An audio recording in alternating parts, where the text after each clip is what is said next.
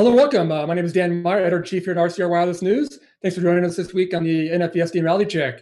This week, we're going to look at some of the top news stories of the week, including Nokia setting up a deal with some companies in Finland, and also Oracle moving ahead with its SDN platform, as well as an interview with Tektronix on the state of the NFV market. But first, some business here.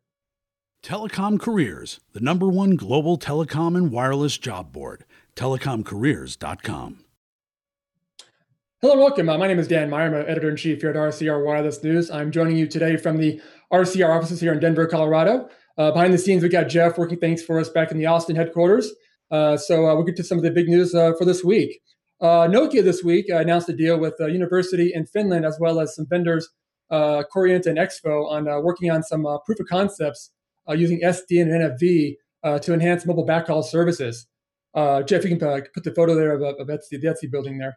The entity said that they have developed an Etsy industry specifics group for NFV proof of concepts, say that really fast, that shows a virtualized LTE network applying SDN for mobile backhaul and transport on the network. The SDN-based platform is said to increase network economies due to the ability to use hardware for multiple functions. Another news this week, Oracle Communications recently unveiled its network service orchestration solution, which is targeting a very important market for the NFV and SDN platforms in the orchestration aspects of the networks. The move is using the NFV and SDN technology to help operators more efficiently run their networks. Jeff, if you can run that picture of the Oracle photo for us. Oracle stated that the solution is part of a broader orchestration platform it's working on, designed to help its customers more efficiently run their networks and help them better use their virtualized networks in their operations. Also this week, a couple of organizations announced new members, including the Open Network Lab, which this week said it added heavyweights Cisco Systems and SK Telecom to its open source SDN Open Networking Operating System platform that's looking to tap into SDN utilization. The companies are joined the founding members for the Open Network Lab, and AT&T, NTT, Ciena, Fujitsu, Huawei, Intel, and NEC. Also this week, Open Daylight announced new members as well. They announced CA Technologies, Megaport, and Spirent to join their open source communication or open source platform project. That organization now has more than 300 developers working on their open source NFVs and SDN solutions. And those are some of the top NFV and SDN stories items for the week. Also this week, I recently had a chance to speak with Tektronix Communications about their views on the current NFV market. Tektronix was talking a bit about some of the savings when it comes to OpEx versus CapEx for mobile operators, and some of the bigger challenges facing the ecosystem for the NFV platforms. I started by asking them to provide their views on where the NFV market currently stood in its evolution. Jeff, you can go to the video for that. Join in as well. I think your point is very valid. Where in 2014 there was a lot of talk and so on. We're starting already seeing the talk translate to actual actions, to actual virtualization, and that's obviously consistent with our product line and our drive to virtualize our products. As you can imagine, the talk has to take time to develop products because you can't just virtualize a standard product and move to that world. So that evolution process of the software is critical, and we start seeing that more and more, not just ourselves, but competition and so forth, and the expectation of the network providers. We're seeing the expectation moving up more and more to create this and become actual reality. Yeah, excellent point. So, but the only other point that I would add is the key challenges that we're seeing right now in terms of our involvement with other customers is the whole orchestration and interoperability angles that NFV truly promises. So in terms of the adoption journey, I would say we are still in the infancy stages. There's a lot more to be done. Yeah. Well, that's a good point. I mean, obviously, it does seem like maybe 2015 will be a year where perhaps orchestration, because that is going to be a major part of it. If you once, obviously you have to get the standards in place and everything as well. But it does seem like at the end of the day, orchestration is going to be a big part of this because, again, if operators can't really, manage these NFV deployments and be able to tie everything together, the efficiency gains will not be there as expected. So it does seem like that orchestration part of it is going to be probably a big focus for 2015 then. Yeah, I would totally agree because you can look at NFV in general. People talk about the reduction CapEx and OpEx, but really the OpEx reduction is actually much bigger than the CapEx in many ways. And that that realization cannot happen without orchestration. The movement to costs, so yes, there's value, but the big gold part at the end of the rainbow is when it's all automated, all orchestrated, and that will take some time. But slow movement, we already are seeing this positive progress. Got it. Good. Yeah, I mean, I guess it's a challenge to kind of make sure that your customers realize that this is probably going to be more of an OpEx savings down the line, because, again, people think about NFV and virtualization, and they think about, generic boxes and all this upfront savings, but just buying software, which, is cheap for everybody, so everybody thinks, and, it's just going to be this easy CapEx savings. But it does seem like that it is going to be that OpEx play. Is it, a challenge to make sure your customers realize that this won't be this initial savings, but it will be kind of more of a long-term play? Absolutely. Not only that, you start seeing, again, like any other technology, you think of it from a product perspective. Oh yeah, okay, I have the new product, I'm done. We already are seeing with our customers that they have to change their workflow, their methods, their mechanisms. So that's what drives more of the longer term. It's not just creating the product, we sell it, everybody's good, we go home and celebrate. There is that mechanism to change all these processes, and that actually will drive more the timeline than the creation of the product. Yeah, specifically, I think what Syed is talking about is the concept of the customers themselves adopting the DevOps attitude towards rolling out services, right? Because right now they're still in the 6-month NetOps mentality that really has to evolve towards a DevOps mentality and being able to roll out services in a much more faster manner. Got it. Okay. Well, I mean, as we look at the market right now, I mean, obviously, again, orchestration will be a big part of it. But as we're kind of looking at it today, I mean, what are the biggest challenges you see, and I guess, or what's holding up perhaps NFV deployments? I mean, obviously, there's still some standards issues going on. There's still, a lot of work. A lot of different organizations are working on different parts of NFV, whether it's OPNFV or all the other various organizations that was brought up. Etsy's obviously working on it as well too. I mean, is there a single thing that you guys see today as still perhaps holding up the process, or do you think in general it's moving along as expected and things are kind of progressing as you guys thought it would? I would say that it's moving.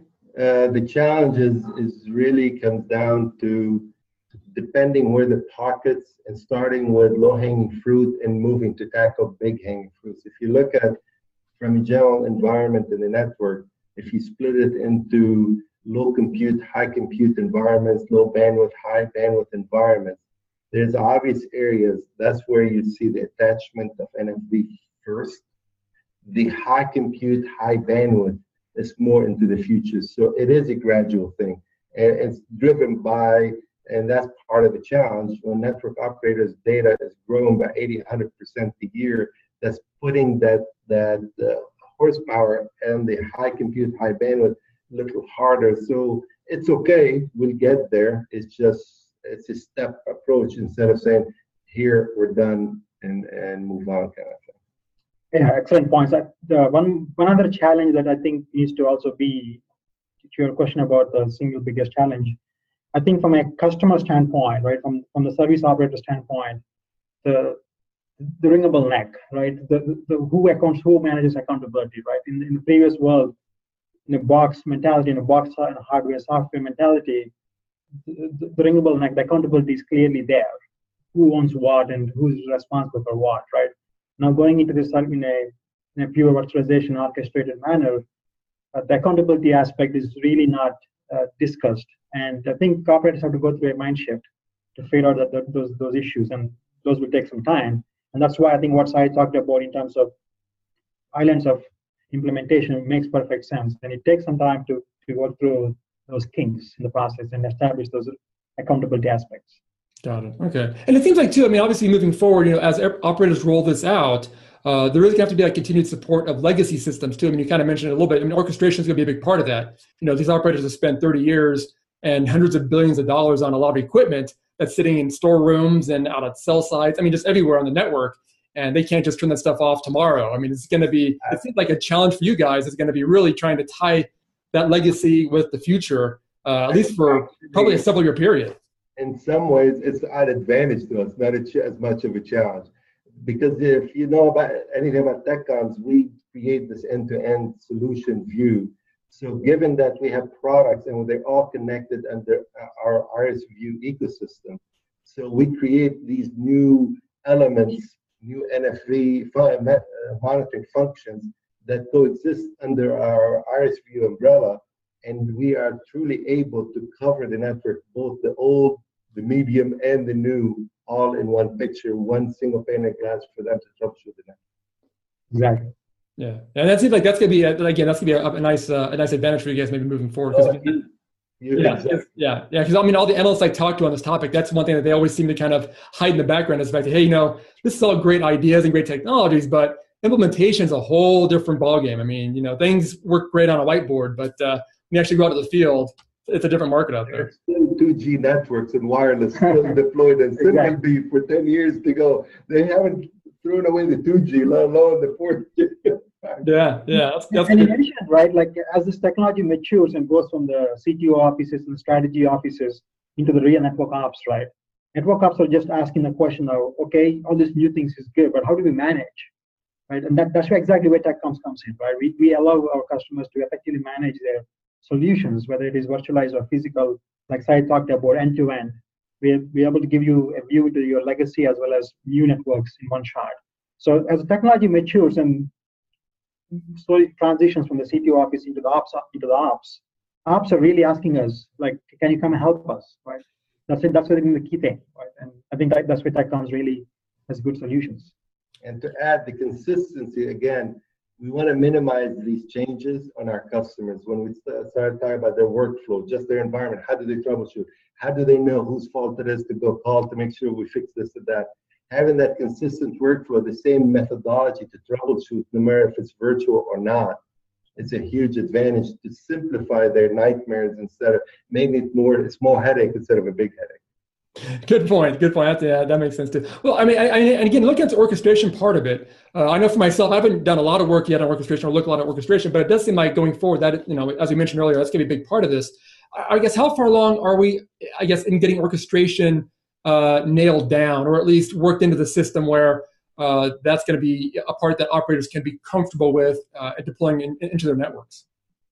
We've had a couple of workshops already with key customers, and we're continuing to evolve that logic. Obviously, our goal is to create a mechanism where the service provider have their orchestration service management driving that information toward our IrisView, our products and capabilities. So already we know the specific thinking, how things work and the evolution of that. So yes, it's not there. It's right now more workshop stages in definition, but you see the momentum that 2015, it starts becoming, we start POC kind of proof of concepts ideas into reality by the end of the year.